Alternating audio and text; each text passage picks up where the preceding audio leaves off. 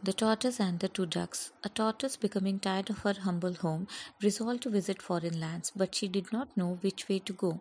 She repaired to two ducks to show her the road, and they told her that the best way was to travel through the air. On her imploring their help, they made her grasp a stick with her mouth, and so they bore her aloft.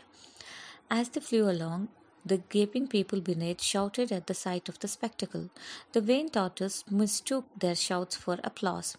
"I am surely a queen," said she, but alas, as she opened her mouth to speak, she lost her hold of the stick and falling to the ground was dashed into pieces. Moral of the story is those who are not able to roam should stay at home.